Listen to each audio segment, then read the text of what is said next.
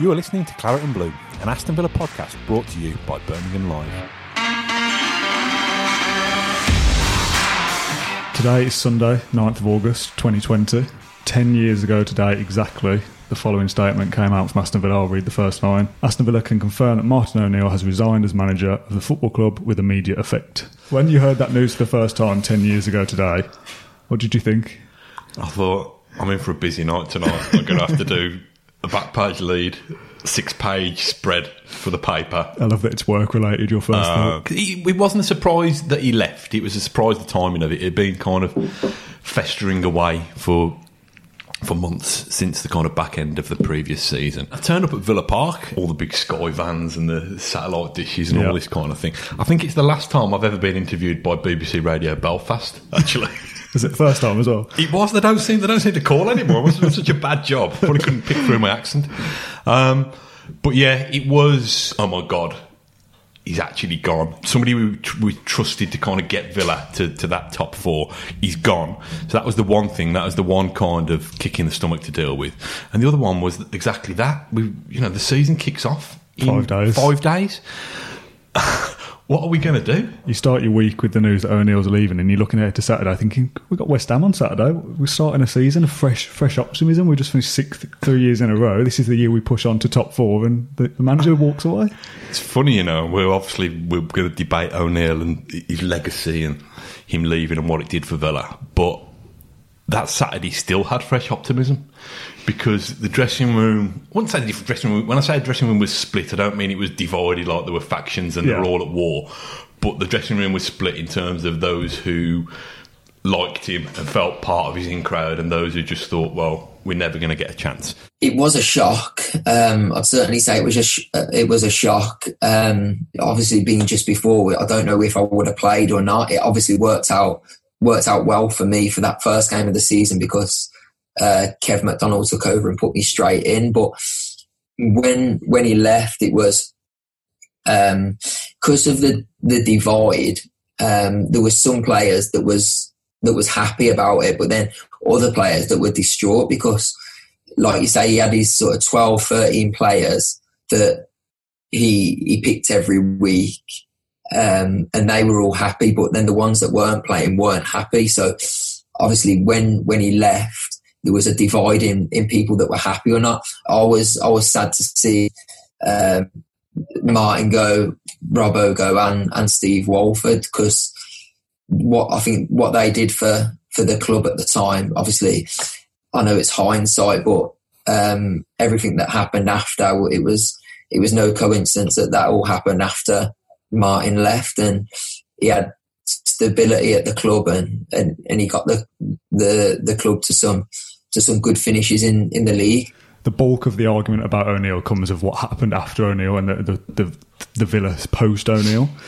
I want to go back to when he first come to begin with, though. I've seen pictures of when he first joined and he's getting mobbed outside the stadium. Yeah. That's an unusual thing to see these days. Isn't it? Different, like all these Nokia phones and stuff. It's like, even that was only 2006, but it looks ages ago. The O'Leary era had turned bitter and flat. There were proper splits in the dressing room under O'Leary, and what had happened was that he'd had pops at the fans, hadn't he, O'Leary? So this man, O'Neill, he'd done the business at Leicester. He'd kind of won everything there was to win, up in Scotland with Celtic, and he had a kind of sparkle and a bit of charisma about him. So I think Villa thought, yeah, here's somebody we can really get behind. Yeah. And to be fair to him, he took over in 2006, I think, didn't he? In the summer of 2006. And he departed in the summer of 2010. It's quite a journey, Yeah, of course, yeah. I know we're going to touch on this, but he signed some great players, It's a really... Signed some rubbish ones as well. He did sign some rubbish ones. But the Villa that he inherited and the Villa that he left was a much better Aston Villa, although the manner of his departure and the timing of his departure meant that it was a much better Aston Villa, but one that was kind of really rocking and shaking. When we look back in the past, we always associate Ron Atkinson's team as being this kind of free-flowing team that played with a swagger. I don't think that the O'Neill's team were quite as easy on the eye as that. I think they were a little bit more kind of fast and functional, really. Very, very a team set up to spring teams on the counter attack. They've got pace in Gabby, they've got pace and flair in Ashley Young, they've got brute strength in Emil Heskey and John Carew. O'Neill loved kind of big, strong defenders, so that's why Martin Lowson got on so well under him, and then that's why he saw him Richard Dunn and James Collins. Yeah. Martin O'Neill loved me.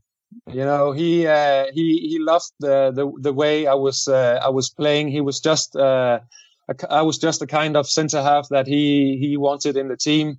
The best thing he said to me, Martin O'Neill, was, "I understand that you cannot train as the others. I don't want you to train as the others. You can more or less do whatever you want Monday to Friday, but you have to be ready for Saturday and obviously play well." And that was just music in my ears, because that allowed me to do my own training to be ready to play match on the Saturday. And I knew that if I didn't do anything Monday to Friday, I would probably also not play well on the Saturday. So I had to train well Monday to Friday, but not actually train outside with the other ones, because that would be too hard for my knee. I had some days off during the week where I did my exercises in the gym. I relaxed, and that allowed me to be ready to play match again 1 week after on the Saturday. And that was my best memory of him saying that. Not only was it good in terms of league positions, but you just felt you were going to be excited. Yeah. You just felt you were going to see goals. And then the wheels fell off. I know. I've done some notes of just where we finished in the years that he was there. I'll rattle these off before we kind of get into any specifics. In that first year, we finished 11th with 50 points. In the second season, 6th with 60 points. Tottenham were 11th that year, and Man City were 9th. Just for context, we jumped right up above them into 6th. The following year, 6th again, 2 more points, 66, 11 points away from the top 4. Tottenham only in 8th, Man City down in 10th, still not kind of catching us up out of anywhere. Then in his final season, probably about our most successful, 6th again, but 64 points. Tottenham get 4th with 70. And Tottenham and Man City have jumped right up into 4th and 5th and eclipsed Villa in one season, when it feels like that should have been Villa in those years. We should have made that gap. That's the disappointment. It's like the England nearly team, isn't it? The golden age. It was the Villa golden age, was really. If you made them a couple of signings, the Falcao's spring to mind and stuff like that. Who knows where Villa could be now? They could be knocking on league titles, you don't know, do you? It makes you think, really. So, yeah, immediately the Villa dream team almost, and so close but yet so far. That became a three-way battle for that fourth place over time with Tottenham and Man City. And obviously the landscape changed when the kind of oil money arrived at Man City. I think that's when Randy Lerner thought, I'm not sure I can match that. They got so close and yet so far, and I think the reason for that was that O'Neill loved having just this really small knit squad. Yeah. He could keep those players happy, those 14 players, or those, you know what I mean, those 11 to 14 players. You know, he'd give them... They'd only have to train once a week sometimes. He'd give them so much time off. But because he did that, and because he kind of treated them, looked after them, they thought, oh, I like this. This is good. And they gave him everything, which is fine when you're challenging for the top 4 between August and March, when they're knackered. And either we always fell apart, didn't we? The players that you've got are either not motivated to that level, not fit, not match fit because they've barely been involved, or they're just not quite of that standard. That's when it all kind of crumbled. It's a bit like having a substitute teacher at school, isn't it? And you're not going to really have to play by the rules too much, and you'll enjoy your lessons and stuff. But then when the exams come round and you're failing, you think, I wish I just tried a bit harder. Get you with the analogies. I know. Didn't even have to write it down. Rubbing off. I've got a list of the fixtures from the 09-10 season. I've got all these stats are from Wikipedia, but they are all correct. And it's got each match day and where we were in the league at that point. And from match day 16 to match day 28, we were in the top 4, and we dropped down 5th a couple of weeks. But we were in the top 4 consistently. So that's up to the last 10 games of the season. And then we dropped down to 6th again. Lost the last 2 games, which were, I think, Man City and possibly Newcastle. Yeah. Man City are right there amongst you, going for the same positions you're going for. You've been in that top four pretty much consistently for what Christmas to March, whatever it is, and then again you still don't make it. And I know you have the League Cup run during that time, the FA Cup semi as well, and on paper that's still a great season. You do just look back with some kind of disappointment of what if. Kind of all unravelled because they obviously went to the cup final against United, the League Cup final, and lost that. Damn you, Phil Dowd. And then went back to Wembley again and lost in the FA Cup semi-final to Chelsea. And you could just see them creaking, and it was this kind of March time collapse again. Always March. And after that, you could see. I tell you what did it. They got battered 7-1 at Chelsea, Stamford Bridge, and by then you could just see that the cracks were starting to appear with O'Neill and some of his players, and O'Neill and the board, O'Neill and the press, to be honest as well. What happened was, I don't know whether I'd been waiting for this. Oh, you're not going to tell me this is your fault? But well, I'll tell you my part in it. I'm sure it's only a small cameo rather than anything, but I lost 7-1, and I did a fairly kind of brutal match report, because from promising so much, from challenging on 3 fronts, FA Cup, League Cup and the race for the top 4, it all fallen to bits. And we should have done better in the Europa League that year as well. Yeah, we'll get onto that later. So it all fallen to bits, and I did this match report that was it was kind of, because there were 7 goals, I did it around the 7 deadly sins, but each of these sins was a criticism of his management. The game was on Saturday, I think, or Saturday or Sunday. The match report was in the paper on Monday, and it was my day off on the Monday, and I got all these missed calls from what was the training ground number, and I thought it was the press officer, because we had a bit of a fractious relationship anyway. I'm not coming out of this too great. And so I blanked it. I thought, oh, God, it's my day off. I'll get to you eventually. And they kept ringing. And I picked up the phone, and it was like this ranting Irish voice down the phone. And I still thought it was a press officer, because the bloke, Brian Dugan, who Martin O'Neill appointed, got a strong, he's a Northern Irishman as well. And he clocked after about 10 or 15 seconds. Oh, it's actually O'Neill. What have I done? And he didn't take kindly to it, basically. What was he saying? Just like, this is the worst personal attack can you repeat it? I've read, and all this kind of stuff. And you think, oh no. Is that piece still available anywhere? I don't know. Don't dig it back out. I'd love to read it. So O'Neill's upset about this. It's kind of a brutal attack on his management. But I think it was fair and honest. And so I thought, the next time I see him at the press conference at Bodymore, he's going to absolutely rip my head off. Yeah. But the agenda had moved on between that Monday after the Chelsea 7-1 and the Thursday press conference for the next game.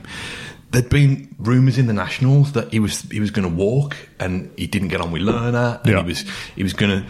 So rather than him taking it out on me at the next press conference, he was having to kind of swat away this rumour that he was going to leave and he was going to walk out and all this, but he didn't swat it away very convincingly. Yeah. So it kind of left more questions unanswered than anything. And from that Chelsea game and that week, and these rumours not being answered, and he kind of answered them like, you'll have to ask the chairman, kind of thing. Classic. It became clear that all was not well. And I remember going to Portugal on pre-season with Villa, and in fairness to O'Neill, considering we'd had words, he was friendly and welcoming enough, but still, when you'd ask him questions about what's happening with James Milner, don't know, have to ask the chairman. You think, since when would we have to ask the chairman or the chief executive anything, Mark? Yeah. You've run this football club yourself for the last 4 years. That's the thing, he was very much in charge of everything, wasn't he, pretty much? So, I mean, petulance is probably too strong a word for it, but the fact that he'd got this kind of standoffishness, you could tell he was sulking. And he knows by that point, surely, of what's going to happen. Well, I think it's my theory on this, and it might be wrong, but my theory on this is that O'Neill, I don't say he was using Aston Villa as a stepping stone in a kind of a nasty way, because people do that with their careers anyway, and they want to progress. But I think he thought that he needed to get Aston Villa into the top 4 if he ever wanted a crack at a Manchester United job or a Liverpool job or something of that scale. And I think at first, Randy kind of thought, "Oh, I'm the new man in town. I'll keep putting the money down, When there's a big world recession, and Randy saw the sheikhs arriving at Manchester City and thought, I can't compete with this. O'Neill thought, how am I going to get to the Champions? That's the next career step for me. Yeah. How am I going to get to the Champions League? Then you got the thing about James Milner going to Manchester City, and you've said, haven't you? Until then, Villa and Manchester City were rivals. Yeah. Why would you want to go to Manchester City? Well, I know you'd want to go to Manchester City because they're spending silly money, and they are really going to crack on, as we've seen. But I think all those things together made him think, well, I'm going to struggle. Not only am I going to struggle to get this team, and it was an ageing, tired team in places. Yeah. If you think about, probably talking about the likes of Dunn and Collins, and probably Heskey was going to start creaking a little bit. I'm going to struggle to get us even to sixth again for a fourth year, let alone take this next step. And then, so to me, knowing that, the right decent thing to have done would be to leave at the end of the 2009-2010 season. Yeah. Give Which, somebody... as it was rumoured anyway. Yeah. He could have easily just gone, I've took Villa as far as I can, I'm leaving, best of luck to the next man. Yeah. And I think by doing that, you'd have probably kind of... all the anger and fury would have been directed towards Lerner and Paul Faulkner, saying, this is the best thing we've had for Villa for years. Why haven't you looked after him better?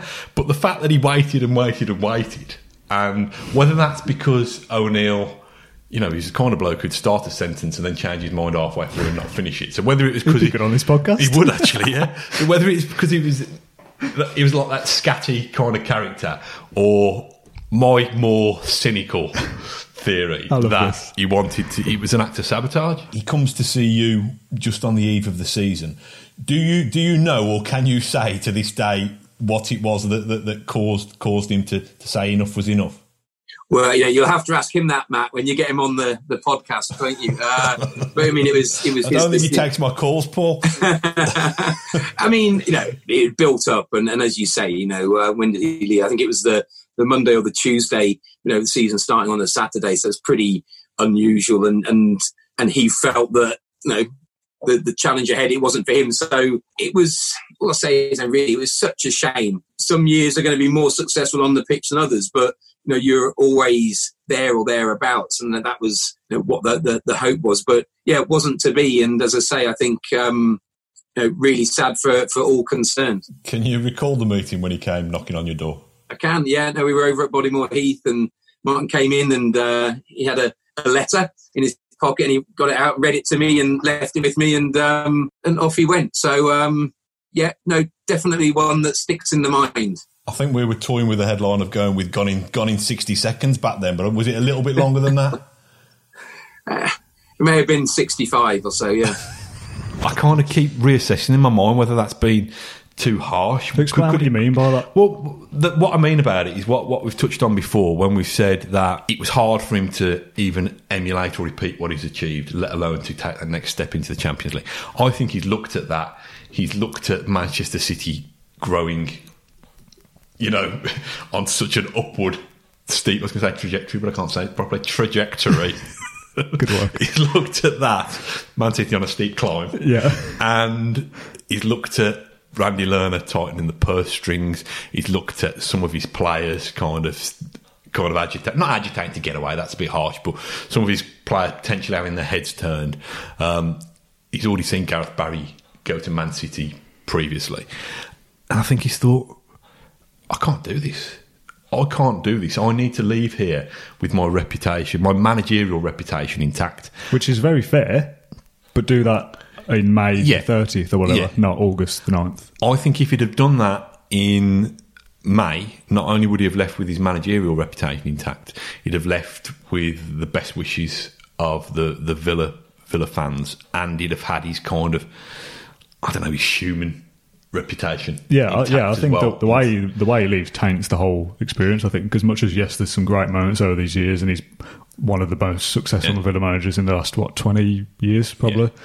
You still look at it and go, but the way you left was horrible. This is where my kind of sabotage theory comes in, because he's thinking, if I can't do that, and I'm Martin O'Neill, Yeah. and for all his kind of whimsical kind of Irish storytelling, raconteur, lovely fella, he's a scary bloke. A bit ruthless. Honestly, there's an ego there. He didn't want anybody else to come and prove that they could do it and they could deal with those circumstances better than him.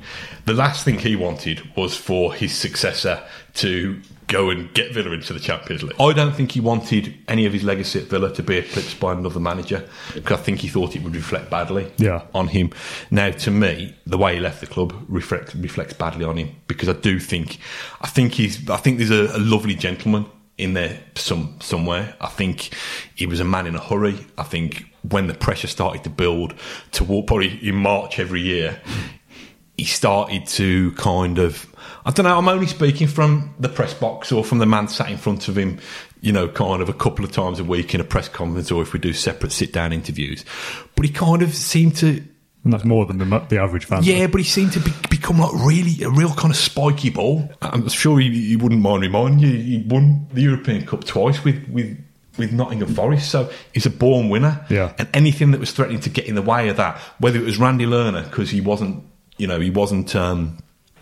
giving him the cash that he needed, whether it was one of his fringe players because they weren't enough value to him, or whether it was the press because they dare to write something nasty about them, he could have tunnel vision and he could kind of put you in your place and you'd think, oh crap, I've just been O'Neill'd.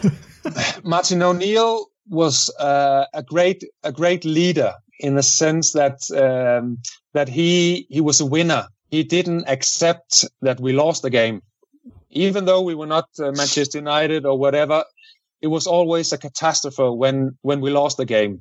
So that was you could feel that, and you didn't want it. You didn't want it to lose. You could lose, but you didn't want it to lose or to disappoint him. So you did everything that you possibly could, because he was after you and the whole team. We had meetings, where we went through what happened there, whatever. He was angry, and it was not nice. You didn't want it. You didn't want that. So you wanted to do everything that you could not to be in that situation on the Monday morning. And then another good thing with Martin O'Neill was that even though we didn't do a lot of tactical training, he wasn't a great trainer in that way, that we did a lot of things like I did with Ancelotti, with AC Milan. If the right back has the ball, you're going to play that up there and you're going to run like this and, whatever. You didn't talk about that. You just went out and did some training, because Saturday was the most important thing for him. But he was a winner, and he also had a good idea of how to play, even though we didn't practice a lot. He wanted wingers. He wanted a big striker in the middle. He wanted, a type of game where you press and you work hard and you play the ball up to Ashley Young or Agbanlahor or into John Carew or whatever. He had a way of playing, an idea of what kind of players he wanted to play in the team and what kind of players he wanted to bring in. And that was good. The Moscow thing, we all know what happened at Moscow, that Villa thought they had a chance of advancing in the competition, to get to. Yeah, we should have. Well, they should have, but over time, it's almost as if it was the semi-final of that competition, when I think it was the last 32 or something, so they'd still got some way to go. But what happened was, obviously, played a weakened team, left all his stars at home. And I can understand why, because he relies on them so much. Getting in the Champions League would have been so much more for the club's future than winning the Europa League, although we won the UEFA Cup or whatever it was then. But having done that, having played all the kids and lost the game at Moscow, you've then got to win your next game. Yes. You've got to win your next game, which it all seemed to be going well. They were 2-0 up against Stoke. And you're thinking, okay, Martin, we'll give you this one, because I think if they'd have beaten Stoke that day, if my memory serves me correctly, they'd have opened up an 8-point lead. They'd have been fourth or even third. with an 8-point lead over the team, potentially in fifth. And we also played Man City and Tottenham the 2 games after that and lost them both. Yeah. So I remember Glenn Whelan spanking in the last-minute equaliser for Stoke on that game, and it was O'Neill's birthday as well, and he came in. Honestly, you're there singing "Happy Birthday" to you. It's like a bloke who's kind of won the lottery and lost his ticket. He was crestfallen. I think O'Neill didn't do himself any favours because he realised that the backlash of Villa fans who, Europe it certainly doesn't now, but didn't even then. Well, it's not a something that's routine, is it? It's something that comes along when it comes along. Yeah. And because of the backlash, I think he'd underestimated it, and he apologised. Well, he held a dinner by way of making it up with the fans who had travelled, and I wasn't there. You were blacklisted. But apparently, what he said was, he kind of held this dinner to apologise, but kind of did a speech saying, "I don't need to apologise. I'm the boss." Oh no! So any goodwill that you kind of, your free beef dinner and your he couldn't quite bring himself to even get the apology so out either. So some of the kind of hardcore travelling away fans thought, come on. Those couple of years were the first time I was the main Villa club reporter. I was kind of second in command up until then. So my first 2 years of European football, I got one trip to Rapid Vienna in the preliminary round one year, and then I'm back in Vienna again. It's a lovely place. But I didn't really get to see as much of the world as I was anticipating, to be honest. What are the high moments of the O'Neill era for you? Is there any standout moments? Yeah, we beat Sheffield United on last game of the season. That was his first year, wasn't it? It was his first year. They brought out the kind of proud history, bright future scarves. Oh yeah, there's one sitting in front of me. It's almost like we planned it. So they paraded the European Cup winning squad that day, which was a big thing because they'd all kind of fallen out with Doug. Randy's back, here's our heritage. That was a nice feel-good factor. I think even Patrick Berger scored. I think it was the big wins. He took Villa to the Emirates and won. Gabby scored. I think they won 2-0. Took Villa to Old Trafford, and it's the first time we'd won at Old Trafford in years, probably 30 years or more. Not won there since, have we? No. Gabby scored there as well. O'Leary left that summer, and O'Neill come in, and O'Neill was addicted to me. It was like, wow, like you're quick, you're in, basically. Do you know what I mean? He was in, loved youth and pace. So a lot of players sort of left, and it was basically built a team around, I think for the first season, Luke Moore on the left, me on the right, and Gally in the middle. Do you know what I mean? It was like 4-3-3, and I didn't enjoy playing right wing, but I done okay there my first season, being as a right winger because of the pace.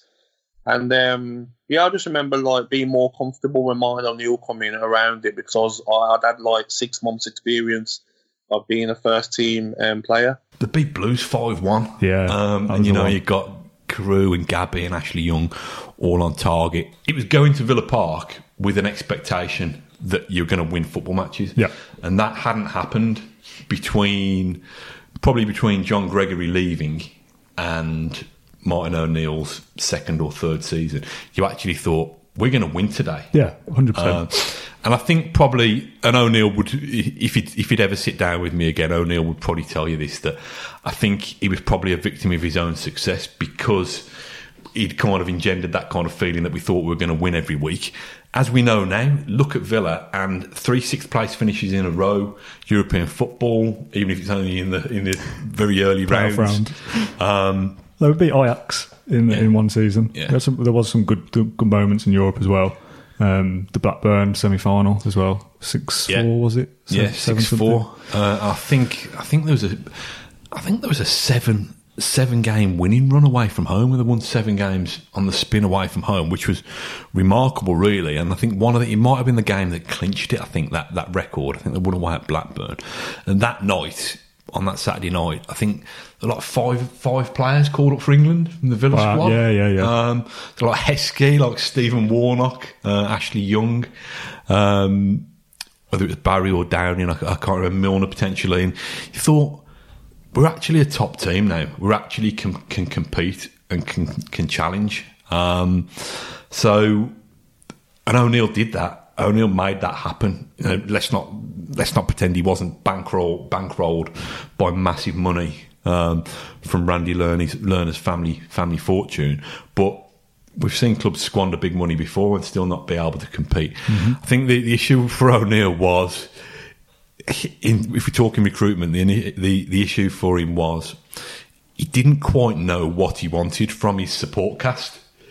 So he'd sign Luke Young as a right back and play him as a left back, and put Nigel Reo-Coker at right back. Queller played right back as well, at right back. You got these kind of players who have looked really good elsewhere, and they're just kind of discarded fringe players for Villa. I think you mentioned, didn't you, about signing Heskey when they could have signed Falcao or any other top goal scoring striker. I think that was a big factor. One of the biggest frustrations for me of Aston Villa in the last 10 years, and there has been a lot, is the fact that Darren Bent arrived probably 6 months. 6 months too late, because Darren Bent in that team, when you've got the supply lines from Ashley Young and Stuart Downing, or you've got the kind of Bent and Gabby up front would have been scary. You've got the kind of midfield nous of Milner, Gareth Barry, who can pull the strings and got the energy to get up and support. And it's just, it's a real sliding doors moment. I want to talk about a point I've seen raised on Twitter about him leaving. And I don't know whether I buy this, and I've spoken to Ash about it as well. Was the way O'Neill left 5 days before the season the beginning of the downfall that we saw for Villa? Can you blame one decision on a 10-year decline? He just wanted to spend, which is what you have to do if you want to get to that level, I guess. But once the plug was pulled, he was having none of it. He basically said, I can't do this job no more. If you're going to sell our best players, I can't do it. I can't kick on. So it's a tough one to say, because obviously Gerard Houllier did such a decent job. He got Villa to 9th in the end. Let's not forget. That was after coming quite late as well. So that was only first full year. So who knows if Gerard Houllier stuck around. It's easy to point the finger saying the slide was down to Martin walking out. But obviously you got to point the finger at Randy Lerner, haven't you? It's down to the money side of things, isn't it? I think after Houllier spent on Bent, I think that was it then. No more coming from Mr. Lerner. So down to the owner for me. I think he had enough by then. He realised Villa couldn't reach that level they did before. So I think I'm going to point toward Lerner myself and save O'Neill there. I'm going to get back on the analogy train now. To me, it's a bit like, kind of plate tectonics when the kind of planet splits apart into kind of, one island here. And it's like Stephen Island. At some, that's an interesting point, actually. But at some stage, there's got to be that first little crack that starts to break it, so things start to split and divide. Aston Villa have made tens, hundreds, thousands of bad decisions over the last 10 years that have absolutely nothing to do with Martin O'Neill. Yeah.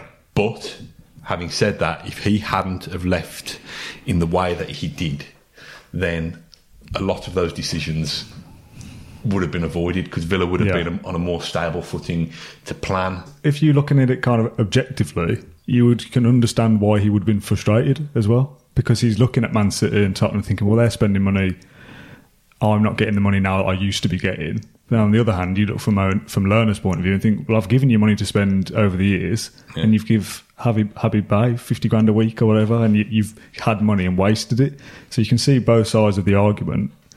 I think if we'd have spent the money more wisely during those years, and maybe we were a bit more forward thinking as having a kind of sporting director kind of role back then, maybe we'd have invested wisely. See, I don't think it would have fitted. It wouldn't have worked. But I think one of the Villa's giving him too much trust to let him do his own thing is ultimately led to our downfall. I think the reason for that was, I think Steve Stride was moved out of the way too soon. Who got a kind of vast contacts book and knew football inside out. And I think if Steve Stride would have stayed in there and almost kind of mentored Paul Faulkner and taught him the ways, and kind of almost had a successor, I think it'd have been fine. But Steve Stride moves out of the way. Paul Faulkner is a little bit green still. He's never run a football club before, and it's easier. There was almost a slightly unreal, natural upward curve, wasn't there? And obviously 06, 07, new owner, new manager, the team, sort of figuring itself out. I think that was that January when we were able to buy Ashley Young and John Carew came in and Sean Maloney. And, that was the first real opportunity, I guess, that Randy and Martin had to do some serious business. So I think Stan Petrov had come in at the end of the previous window. And the year had its ups and downs, but we finished with that brilliant game, where with the team from the European Cup winners came back and Villa Park was packed and was it, I think 3-1, I think Patrick Berger scored a brilliant goal and at the end of that season there was just such a buzz, and then of course that built, didn't it? And the next sort of 3 years the team really kicked on, some more exciting signings, the European runs, obviously the sort of cup runs and getting to Wembley in 2010, and it felt almost quite ordered. Yet you wouldn't ever have known it. And when you're winning in football, everything seems easy and straightforward. And there was definitely that sense of just we can keep going, we can keep building, we can keep achieving. And I think that just created that sense of excitement at the time. You're right. It probably needed somebody in a position to actually weigh up the pros and cons of all those deals. I mean, he built three.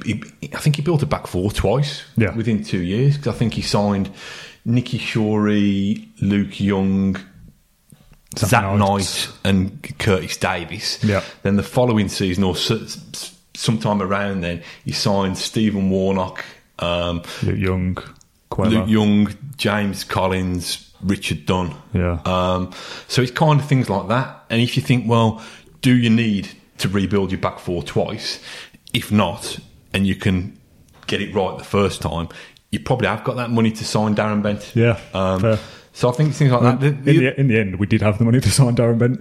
Yeah, it's amazing. Amazing how you can find that down the back of a sofa when the spectre of relegation is hovering. When it works, this scenario, giving a manager he's the kind of free will to do what he wants, and it works, and you're sixth every year, you go, this guy's good at what he does. Trust him and give him everything. When it all goes wrong and he starts wasting money, and then 5 days before the season says, right, I'm going now, see you later. Everything falls apart. He was asking for a Champions League budget without delivering Champions League football. Yeah. So, again, analogy time. I've likened it to... My favourite. When you're at the seaside and you've got the arcade machines, you've got those penny falls, all these 2p fall machines. It's like that. It's like a kid who's, they've got a little plastic pot, like a plastic margarine tub. That's what Lerner brings in. Plastic margarine tub full of 2p's. And O'Neill's like, putting the 2p's in. It's going to drop in a minute. Is that fiver or that crap watch that's sellotape to a block or super glued? It ain't going nowhere. But go on, just another 2p, just another 2p. And it just doesn't drop. And you're thinking, well, eventually you've got to, you want to save some money to have some fish and chips, or so your dad can have a pint on the night, don't you? So I think it was like that, and it just didn't drop, and it was dangling on the edge. We're nearly 8 points clear of Arsenal. It was just about to fall. I mean, you look at it, I think it's a mystery that Villa didn't get into the Champions League at some point during that. Just from the law of averages of always being around it, how come we couldn't just fall over the line one year? Yeah, it seemed easier to, like an open goal, it seemed easier to get there than to not. The thought that popped into my head was something somewhere with somebody happened. I'm still trying to establish what was the tipping point, not for the 2p's, the tipping point for O'Neill to go. Now, I think he'd kind of made his mind up in the previous May, but something has gone on, and a better journalist than me would probably know 10 years on, would probably have found out. And I just wish, I'm quite... not just for talking literature with Martin O'Neill, but I'm quite a reader. I like reading crime fiction and stuff like that. The book that I want to emerge is Martin O'Neill's memoirs. Oh, I'd love to get him on a podcast. It's not going to happen. I don't think it will happen, mate. You might need Ash to host that one. But his memoirs, because what happened is he's actually done Villa for constructive dismissal. Yeah, so he's left and he's won the tribunal. That. Yeah, how did that happen? And you're thinking... and we had Paul Faulkner, didn't we, on the podcast a couple of months ago. Paul's super polished, so you're never going to... you might need 10 points to even get anywhere close to that story. Not that I'm saying you can be bought for beer, Mr. Faulkner. Well, yeah, you'll have to ask him that, Matt, when you get him on the podcast, won't you? He was very kind of measured and polite and politician-like, wasn't he? As you'd expect from him. But I think they must have been reeling from that, because for O'Neill to kind of leave the club on such a shaky footing, and then them to get the blame for it when they'd given him absolutely everything that they could to a point. Netflix documentary in there somewhere, isn't there? The story of what happened to Martin O'Neill. I'd love to, like I say, I'd love to read that book. I'm not sure. I don't know whether these things come with non-disclosure agreements or what. You should imagine it probably would have come out by now. Yeah. 10 years on. There's a 10-year limit, and we're waiting. Maybe, maybe O'Neill's after a big Christmas bonus in the Christmas book market. But I suppose the obvious tipping point you could say was the Milner sale, that they would have known before it actually happened. He's going to go at some point in the next week or two. So he obviously played in his last game for against West Ham. O'Neill finds out for definite on the Monday or whatever he's going, so he goes, right, that's it, I'm gone. But they would have known that he was going to be leaving before then, you would assume. Yeah. And I still think that O'Neill had feelings of, I've done all I can here, I should probably leave. But if Milner stays, does O'Neill stay then as well, or is it? Could you really put it down just to that? I think the damage has already been done by then.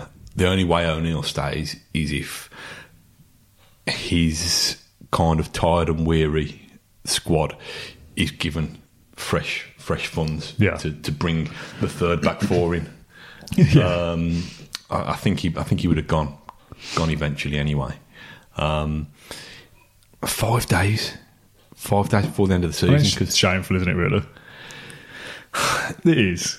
If there's a flashpoint that has happened on that night and it's forced the issue and it's just appeared out of the blue, fair enough, but this is kind of dragged on and on and on and on and on. Yeah. And you could have left at any point. You could have left 6 days.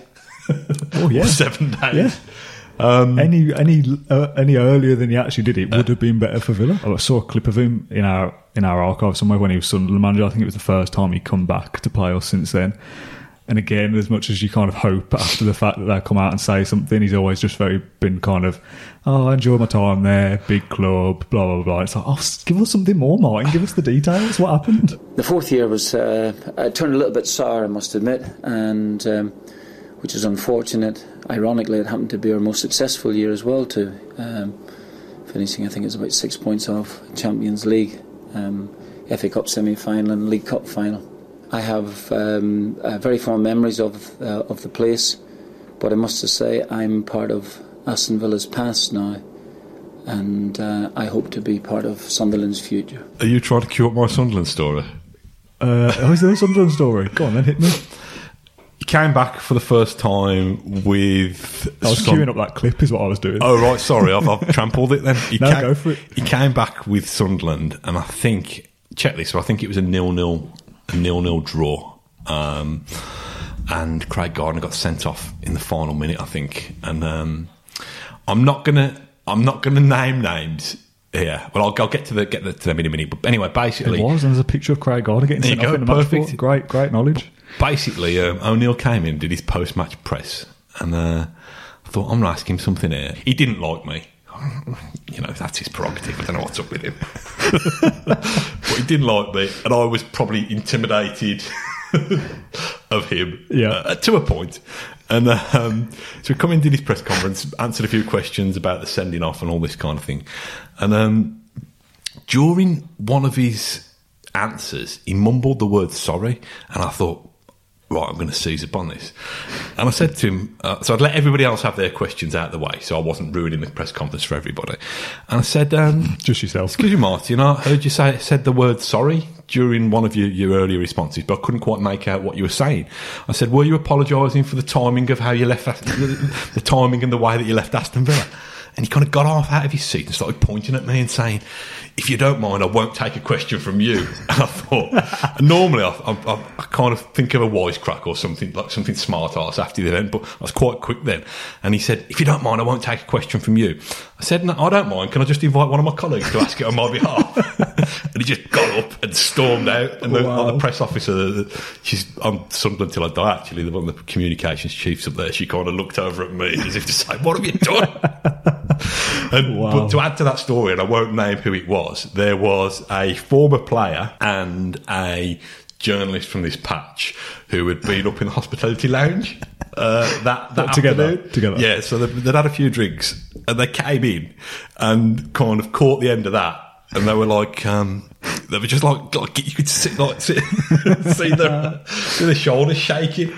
You're thinking, but I'd love to have a guess at who that is, but I'm not going to. No, don't. You might give it away. But we do serious journalism as well. Yeah, so I love that story, by the way. But I want to kind of wrap up because I thought this would be a short episode, but I kind of forgot how much there is to talk about O'Neill's time there because we went through so much in a relatively short space of time, really. When you look back now, with 10 years have passed, I've gone from a 15-year-old kid when he left to 25 or almost. How's your perception changed over him? You're much older than you were then. You're a much more experienced journalist. Would you have acted the same way with him then? Is there anything you'd have done differently? Do you assess his time at Villa now with a bit more kindness? I think with the greater distance that you have, you see that it was an achievement because of what's followed. But my biggest concern or regret is that it didn't end well for either party, did it? Yeah. Because Villa, as we know, it's been a circus at times. There's been kind of shoots of recovery, and it's been up and down, but mostly down. And Villa didn't come out of it very well at all. And like I say, that's not all O'Neill. There's been a lot of decisions independent of him that have been made badly. But I don't think O'Neill's come out of it that well, really. He had a little dabble with Sunderland, but Sunderland fans will probably argue that they are, but Sunderland aren't on the scale with Aston Villa, in my rather biased, humble opinion. And what was he ever going to achieve at Sunderland anyway? He's had... I suppose he can say, well, I've gone on to be an international manager with the Republic of Ireland. But again, I think he'd have probably thought he was future England manager material at some stage. Well, yeah, if you were telling Martin O'Neill in probably 2008, after Villa, you'll go to Sunderland, Republic of Ireland, and then Nottingham Forest for a month or whatever it was, he'd have gone, bloody hell, what went wrong? Yeah, he'd have probably stayed. If you'd told him that on August the 9th, 2010, he'd have said, okay. I'll put that resignation back just in my pocket. rip that piece of paper up, stick it in the bin with the Birmingham Mail match reported, and let's get on. If you could wind the clock back, and he would have stayed for that season. Yeah. And Villa would have still kind of fallen away from the position that he got them to previously. How would that have felt? Would that have tainted his legacy? A little bit. I wish I was clever enough to think of a good analogy, but I definitely can't. I almost feel like because he had some good times and finished sixth, and we'd had the cup final the season before and all those kind of things, if we'd have then struggled for that entire season and been around the bottom three but survived around 15th or whatever, I'd maybe almost be looking at it thinking, poor Martin O'Neill. Like, remember when he used to be good and now he's struggling with it? Like, he deserves better than that. A clown with the makeup running. Yeah, just like, he deserves better than to be 16th. With like, what happened to O'Neill? Maybe it'd been tainted in that way. But that's a different level of tainting rather than going, he's a bleep bleep bleep for walking out. Yeah, it kind of just seems a bit of a lack of respect, doesn't it, and a lack of consideration for a big fan base. The thing that I did want to say, and this is where again I'm a big fat hypocrite, is that I always say with people who haven't shouted at me, and like Dwight York and David Platt, people like this who have kind of were brilliant when they're at Villa, but to some members of the fan base, they've tainted their legacy by, in David Platt's case, almost airbrushing Villa from his CV, and in Dwight York's case, kind of kissing the Blues badge and that kind of thing. My argument always is, I would rather remember them for what they were and what they did than what happened after they left. I can't quite get over that with O'Neill. I can't. That's different though, I think, because him, like those examples you've just given there, is what they've done after Villa and with other clubs, whereas the O'Neill decision still affected Villa. Yeah. If O'Neill had gone to just left normally, or left in the way he did, then went to Sunderland, Sunderland, a massive club, kissing the badge of Sunderland, I wouldn't be bothered about that because he's a Sunderland thing then. The thing that he did with Villa walking out affected Villa directly, whereas somebody going somewhere elsewhere and kissing a badge, it's annoying, but it doesn't affect Villa in any way. I hoped that time would have been a great healer. Now I think it's just sadness, I think, is the overriding emotion now, because I don't know if it's sadness. It's sadness for me, because if it had been O'Neill left Villa and then went and won the Champions League with Sunderland or with Manchester United or whatever, you'd have thought, oh, you absolute. But it's sadness because, together, albeit there was kind of three in that relationship, Martin O'Neill, Randy Lerner and Randy Lerner's checkbook, together they were so good. They were hailed as the perfect manager-chairman combo for a while, and look how they've built this kind of big city football club back up to become a superpower. And it didn't need to break up like that. So that's why I'm sad, because nobody's benefited. Nobody at all has benefited from it. Yeah, they've made bad decisions after 2010 that still go on to affect what happened to Villa during that time. O'Neill Lerner was there for another 5 years and made 5 years worth of bad decisions pretty much. That's what led Villa to be relegated, not O'Neill walking out in 2010. That was just life, isn't it? We'll never know the extent of what those conversations were. There's a handful of people in the entire world that know exactly what happened 10 years ago today, and we've spoken to one of them and he didn't really tell us anything. Great journalism. So I'd just love to know the full details. I'd love to see a chat between Randy Lerner and Martin O'Neill 10 years on and have it out and find out all the little details. It's never going to happen, and we'll live in hope of putting our own narrative onto it. Behind it. We need their budget to persuade to get Lerner and O'Neill to break their silence. Yeah, someone fly us over to the States and we'll do a podcast with Randy Lerner. Imagine that. But yeah, it's just one of those, isn't it? I'm pretty over it 10 years on, I think. I'm interested to see what people watching think. They can obviously leave comments, can't they, and tweet us and whatever else. I want to hear what people think. Is Martin O'Neill, what you said, anti-O'Neill or pro-O'Neill? Where are you 10 years on? I'd be quite interested to know. I think there's more anti-O'Neill would be my bet. Yeah, we'll see. I think, like you said, it's probably a generational thing. People who have not seen Villa achieve much success, probably the O'Neill reign. People of your generation is probably as good as it got. But yeah, leave your feedback in the comments on YouTube and on several podcast platforms and providers, on social media. Copy us in. As ever, thanks for your support, and until next time, up the Villa. Thank you for listening to Claret and Blue, an Aston Villa podcast. If you enjoyed today's episode, then please let us know. We love hearing your feedback. We'll be back soon with another episode. Until then, up the Villa.